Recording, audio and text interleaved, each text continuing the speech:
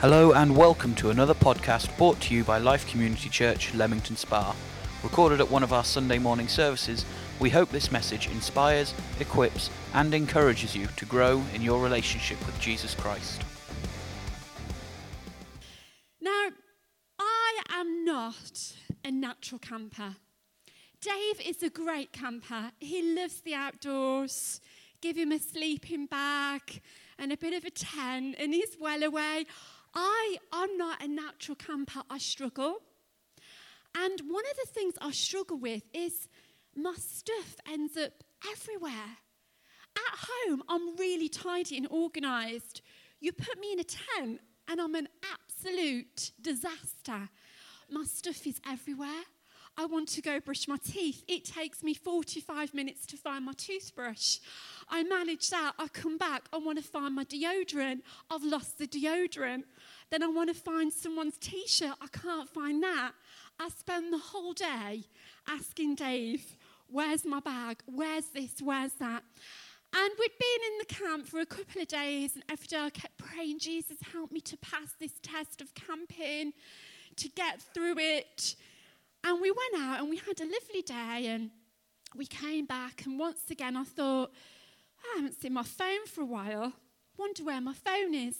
Oh, I can't be bothered to look for it. I'll find it later. Anyway, we were that tired. We went to bed, woke up the next morning, and I thought I really should try and find my phone. So I start the hunt. Disorganised, stuff everywhere, looking for the phone. After about half an hour, I start slightly panicking. Dave, I can't find my phone.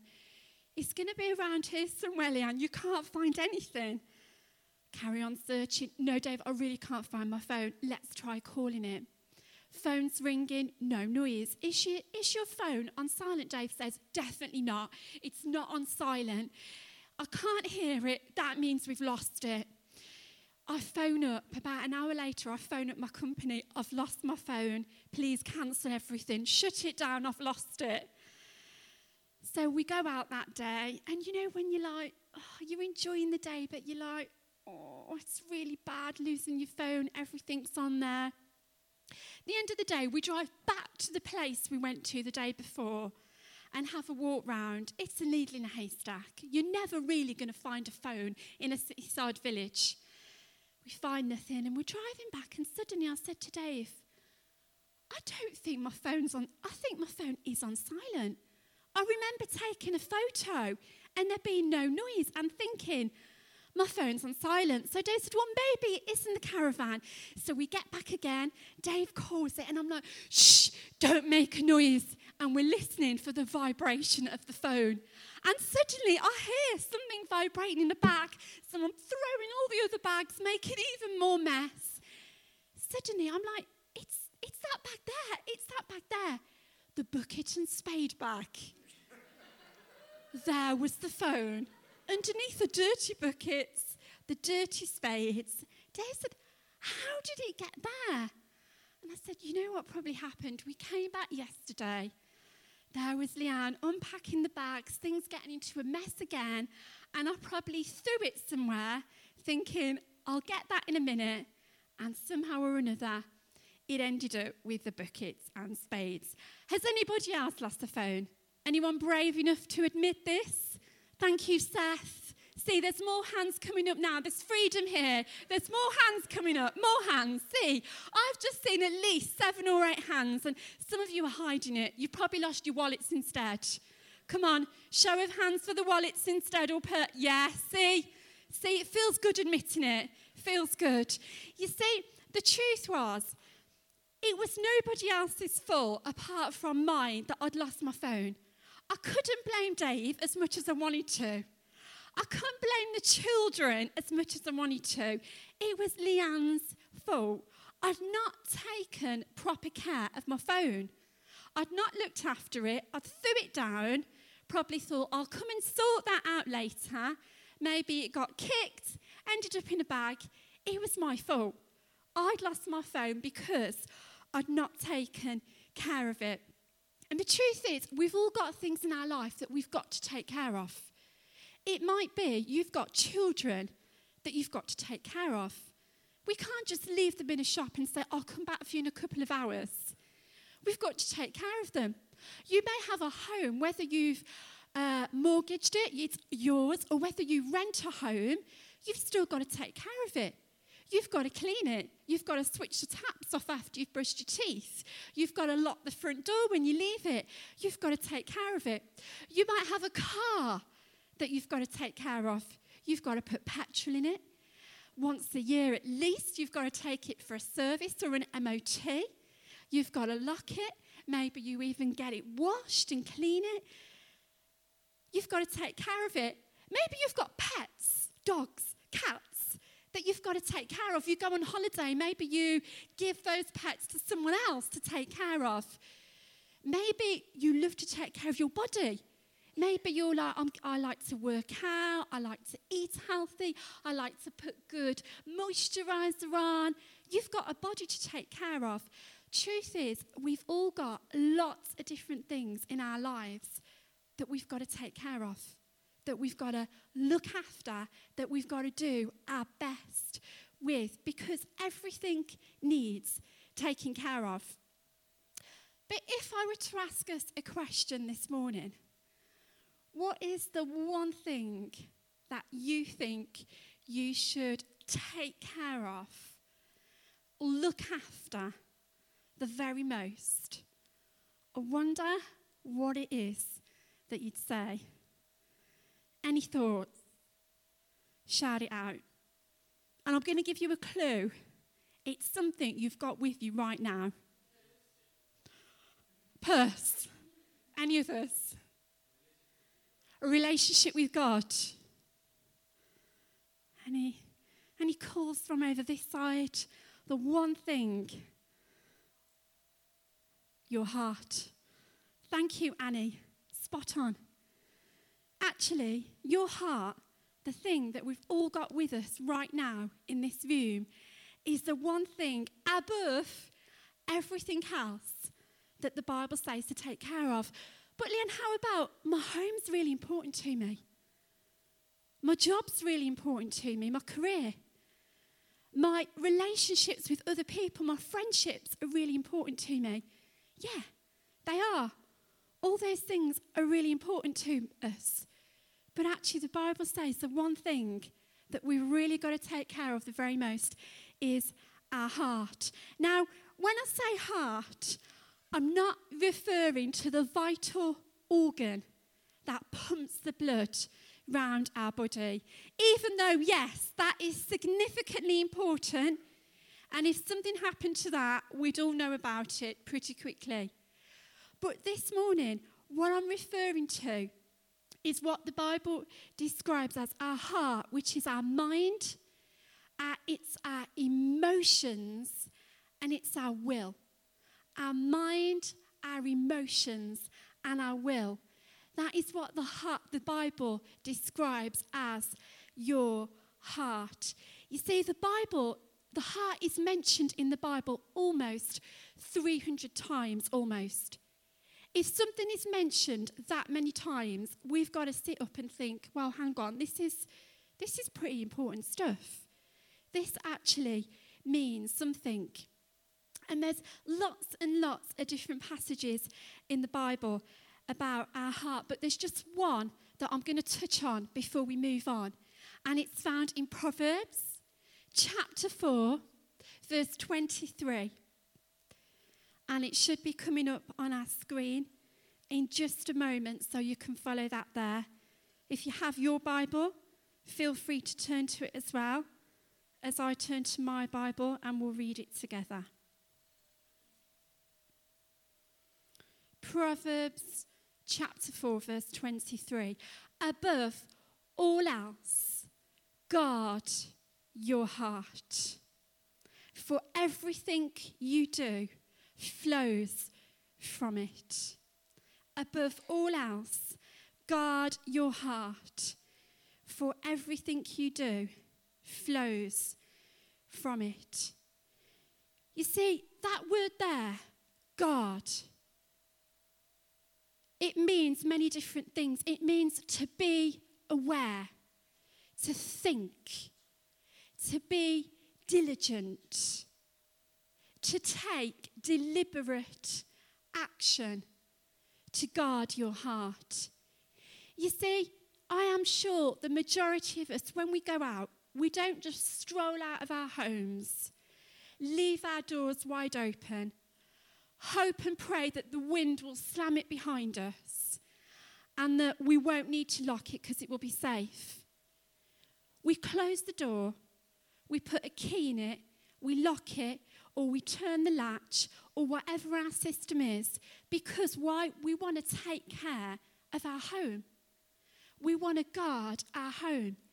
And in the same way, our heart is of most value.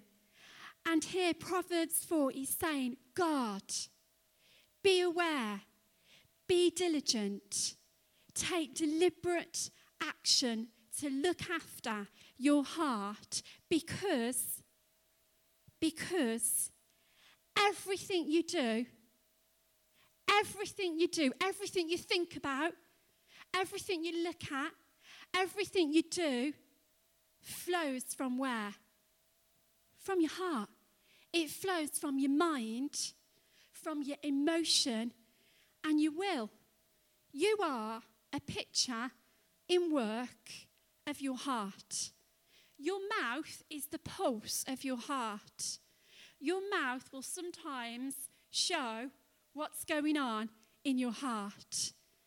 Your heart, your mind, your will, and your emotion, everything is driven from that place. Everything you are flows from your heart. See, your heart is the real you. It's the real you. Facebook's not the real you. Your phone is not the real you. The clothes that you wear are not the real you. The colour of your skin, the outside of you, the car that you drive, how much money is or isn't in your bank account isn't the real you. The real you is your heart. The real you is your mind, your will, and your emotion. That's where we meet Steve. It's his heart. What's Steve's will, emotion, and mind like? That's his heart, and that's where we meet the real Steve. Your heart is your driver. It's your driver. Your heart is the real you. And see, God says, particularly in 1 Samuel chapter 16, verse 17, that actually the Lord said to Samuel, do not consider his appearance or his height, for I have rejected him. The Lord does not look at the things people look at. People look at the outward appearance, but the Lord looks at the heart. See, we can get so caught up in the outward. And hear me, the outward is important. God wants you to take care of your outward. God wants you to be the best you can be on the outward. But it's not just about the outward. It's actually far deeper. See, we can just look at the outward and think, well, they look like they've got it all together. Or they so don't look like they've got it all together. But maybe they've got it together, the person that doesn't look quite so good, more than the person over here that's got the outward. Because here, Samuel was looking at some fine young men who could potentially be king. Handsome, tall, good body. Surely they match up. But God's saying, no, I look at the heart. The heart. And this morning, friends, God's no different. He's looking at your heart again. He's looking at my heart again. And he's saying, hey, this is the real you. And I wonder what we're seeing. I wonder what's going on. A couple of weeks ago, this is a true story. I told Dave as soon as I got home. I was preparing a bit of food, and I had a nice pack of 12 fairy cakes. Not for me, they were for someone else. And I was preparing this food, and I picked up this packet of fairy cakes. And for some reason, I don't know why, I just paused when I picked up the packet. And I looked in the packet, and suddenly, to my absolute horror, inside the packaging, heading towards one of the fairy cakes, was this little earwig. Is probably the best way to describe it, inside the packaging of the cakes. I sort of froze, and I thought, that is disgusting. It's a good job I did not open those cakes, put them on the plate, and serve them to the people I was intending to serve them to. It could have been bad. So me being me, I'd got to go shopping to the certain shop where they'd been purchased from anyway, which I won't mention because that would be unfair. And so I went to this certain shop. I'd got some bits anyway. I went to the till, and in a really discreet voice, because I didn't want to embarrass the cashier, I said to her, I was opening these packs of cakes earlier, and look, there's something in there. And I thought, please let me be able to find it, or I'm just going to look like I'm trying to get something free. But as we turned it, there it was. And the cashier was like, oh, I am so sorry. She said, I do not know how that could have got in there. So she rang the buzzer, and the manager came over, and now we're all talking quiet. And I'm like, she's like, this is what, and he's, right, give me those. He shot off in the back, said, we'll give you a refund. We're very, very sorry. Anyway, it's all fine. No harm done. No one ate anything. I got the money back, went off home. But I kept thinking about these cakes. Almost as if I thought, I feel like there's maybe even something in that. Maybe even like a little lesson that God's wanted me to think about. And do you know where I thought? Those cakes were meant to be something great, something pure, something enjoyable. But something had seeped in. It shouldn't have been there. It wasn't designed to be there. But somehow or another, it had made its way in. And slowly, those cakes could really have been infected. Not nice. Germs on them. And you know what, friends? When we come to Jesus and we enter into a relationship with him, Jesus says, I want to create in you a pure heart. I want to create in you a clean heart. I want to show you ways that you can guard your heart above everything else. But the reality is, stuff seeps in. Stuff gets in. Whether we realize it or not, it can seep in. And this morning, I'm going to throw out just a few simple thoughts from the life of Joseph. How can we guard our heart? Above all else, how can we look after our heart? And what can we learn from Joseph about that? Well, we're going to start in Genesis chapter 37, and we're just going to skip in and out the story of Joseph. It's a long story, so we've not got time this morning to look at too much detail. But Genesis chapter 37, verse 28 says this. So when the Midianite merchants came by, his brothers pulled Joseph up out of the cistern and sold him for 20 shekels of silver to the Ishmaelites, who took him to Egypt. Joseph was flung in a pit. His brothers then sat and had lunch, and then eventually they decided, let's sell him. Let's get a bit of cash. Let's get rid of him and make up a whole pack of lies to our father. Wow. Talk about your heart taking a good beating of hurt and disappointment. The hurt, the disappointment, the betrayal that Joseph would have felt would probably far surpass what we could even imagine, being treated like that. And for many of us, thankfully, that sort of encounter's not happened to us. But I'm sure many of us, if not all of us in this room, have suffered hurt and disappointment. Someone has let us down.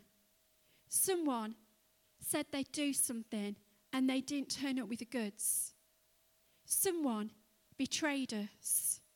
Someone said stuff to us and words to us that still ring in our minds today. Someone offered and promised us so much, but gave nothing. Maybe for some of us, we've put so much emotion into a relationship, whether it be a man-woman relationship or a friendship or a business relationship. At the end of it, just to be hurt, just to be disappointed. Friends, even in church, we can get hurt and we can get disappointments. This is not a safe haven from hurt and disappointment at times, but the difference is the Word of God shows us how we can work through our hurt, how we can process our disappointment, and how we can come out the other side better for it, more mature for it, stronger for it. Hurt and disappointment can come into our heart and can start to make our heart be something God doesn't actually want it to be. But the amazing thing is, we see later on in the story that Joseph chose to forgive.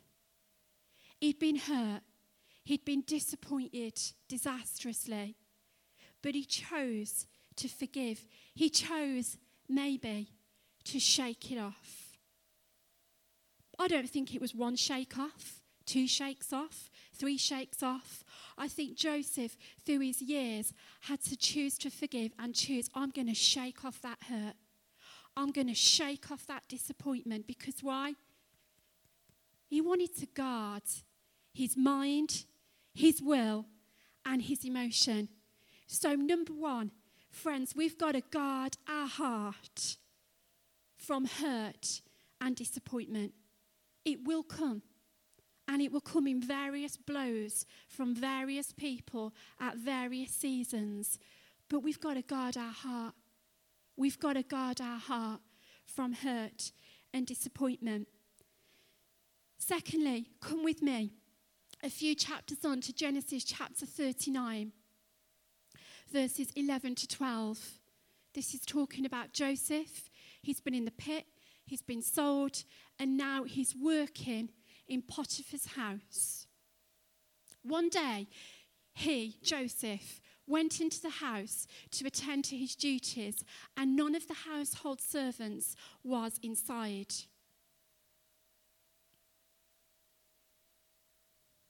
Next verse.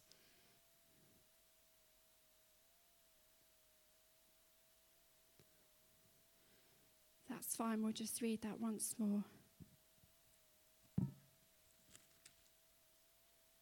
One day, he went into the house to attend to his duties, and none of the household servants was inside. She, that's Potiphar's wife, caught Joseph by his cloak and said, "Come to bed with me." But he left his cloak in her hand and ran out of the house. So Joseph, here he is working for Potiphar. And Potiphar's wife really fancies Joseph, to the point where she's like, we've got an opportunity. There's no one here. We could slip into bed. Nobody will know about it. What a man. What a man. What does he do? He runs. He runs to such a degree and speed and quickness that she is left with his cloak. Maybe she'd been pulling him. Come on. And he ran and she'd got his cloak left in her hand. What was he doing? Was he scared? I don't think he was scared. Did he not fancy her? Maybe he did. She was probably an attractive woman. But what was Joseph doing? I believe he was guarding his heart from sin and temptation. Above all else, he was guarding his heart from sin and temptation. You see, he could have said, now, come on, let's sit down and have a coffee and chat this through. How much do you fancy me? Let's just be friends. No, he thought, I'm getting out of here. I'm too close to the line. If I stay here with her for much longer, grabbing hold of my clothes, I'm going to go over the line. I'm getting out. I'm not talking about it. I'm not compromising. I'm not going to process this through with her. I'm running. I'm getting out of here. Because he wanted to guard his heart. He wanted to guard his will, his mind, and his emotion. You see, Joseph knew the value of his heart. Do you know the value of yours? Your heart, your will, your mind, and your emotions are precious. They are the most precious thing that you have. And you've got to look after them. You've got to take deliberate action to guard your heart. No flirting with ideas. No flirting with our emotions, our will and our mind. No getting too close to the edge. But guarding our heart, our will, our mind, and our emotions. And come with me. Our last part, looking at the life of Joseph, Genesis chapter 45, verses 2 to 3. And we're skipping here a few chapters, so to give you the picture, after Potiphar's wife accused Joseph, she accuses him of raping her, for doing the right thing, for guarding his heart, he gets thrown into another pit, another prison, second time round. But as Joseph chooses to guard his heart, his will, and his emotion, guess what happens?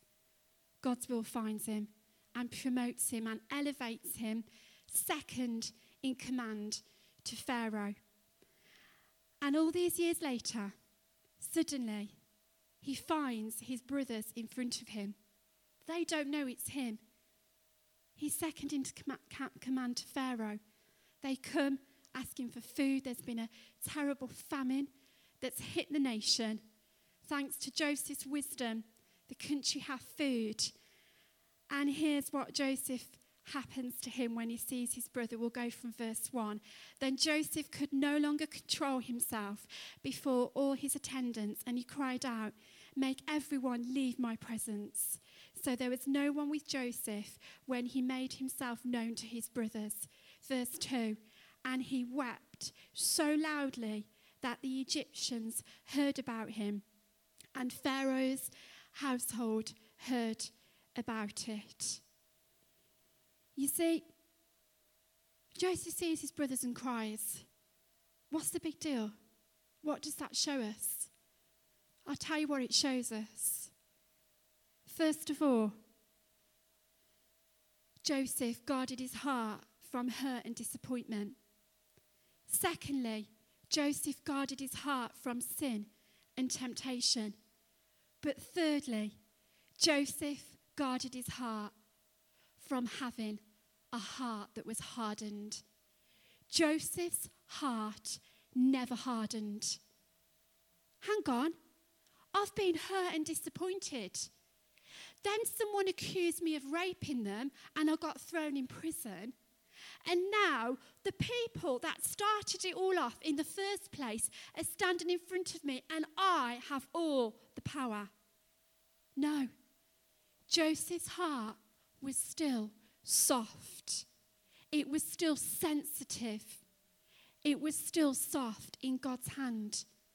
See, Joseph had a soft and sensitive heart, yet he had a strong heart. He was a strong man, but still with a soft and sensitive heart. Joseph never allowed his heart to become hardened.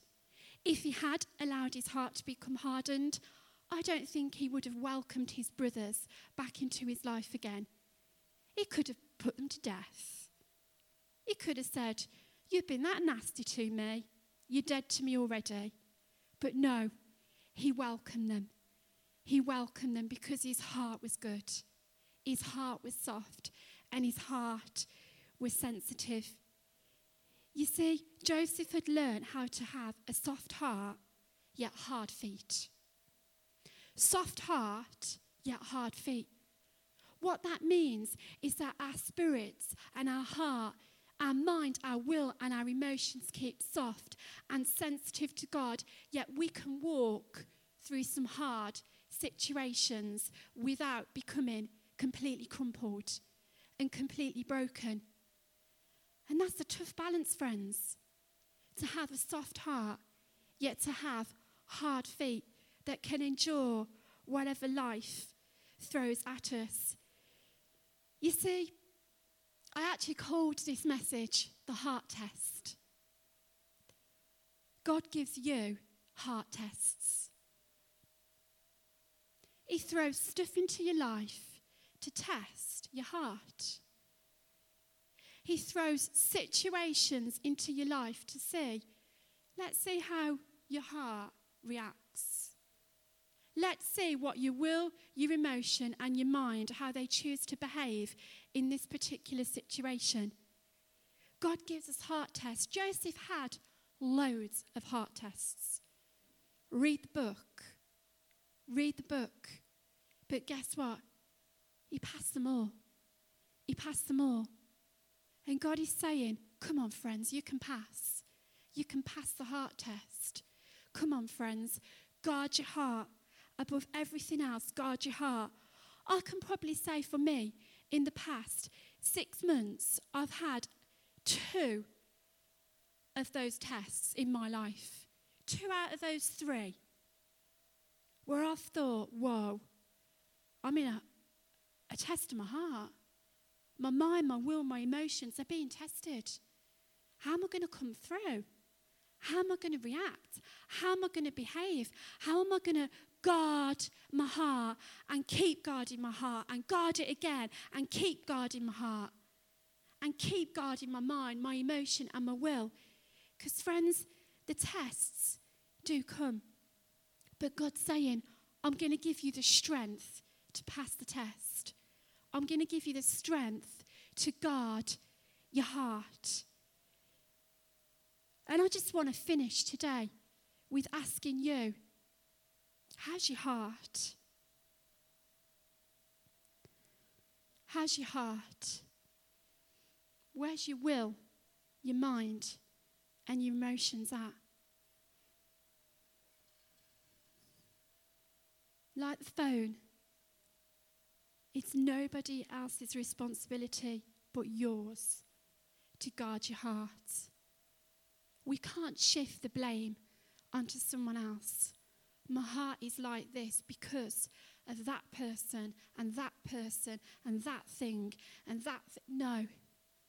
It's your responsibility to guard your heart above everything else. Friends, listen to the little hunches. Listen to the little voice of the Holy Spirit. This is one of the greatest things that helps me. What I mean by that is you may be in a situation, you may be about to make a decision, you may be in a conversation, you may be about to spend an amount of money, and you might get that little thought, that little restlessness, that little, oh, I'm not sure if this is right. Oh, I just feel I need to maybe think and pray on this a little bit more. Oh, I feel a bit hesitant. Oh, I think I'm playing a bit close to the line. Oh, listen to the Holy Spirit, because the Holy Spirit will best teach you how to guard your heart. And your temptations will not necessarily be the things that trip me up. And the things that come against my heart to seep in and infect will not necessarily be the same for you. We're each playing to a different game. We're each made differently. But the thing for all of us is we've all got to guard our heart. We've all got to guard our will, our mind, and our emotion above everything else. Why? Because that is the driver. Because out of our will, our mind, and our emotion comes everything. Comes the rest. Comes your life, comes your language, comes your actions, comes your money expenditure, comes your relationships, comes your success or failure, comes out of your heart. It comes from the wellspring of your heart. And in closing, Psalm 139 verse 23 says this: "Search me, God, and know my heart. Test me and know my anxious thoughts." King David saying to God, "Search me, God, and know my heart. Search me, God, and know my mind, my will, and my emotions." And friends, can I implore us, can I encourage us, on a regular basis, sit yourself down with a cup of coffee or a cup of tea, with a bit of time and a bit of truth. Sit yourself down, take yourself to time out, and have a time where you're going to say, I'm going to examine my own heart right now. I'm going to examine my own mind, will, and emotions, because no one else is responsible for doing this apart from me. So God, as I sit in this quiet place, as I go for this walk, as I do this activity at the same time, engaging my brain, help me, God, help me, Holy Spirit, to examine my heart. And as you do that on a regular basis, maybe once a week, once a month, once every few months, God will search you and he'll show you. Maybe there are anxious thoughts in you that God's saying, we need to get to the bottom of this one. We need to work through this one. There is stuff tucked away in some corners of your mind, your will, your emotion that we need to work on. But guess what? God is a gracious God who will do it through love and through grace. But this morning I ask each one of us, including me, including you, how's your heart? How's your mind, your will, and your emotion? Because out of it flows everything. Your heart is the real you. I'm just going to pray this morning. We hope that you enjoyed this message. For many more resources and for more information, visit our website at www.life-cc.org.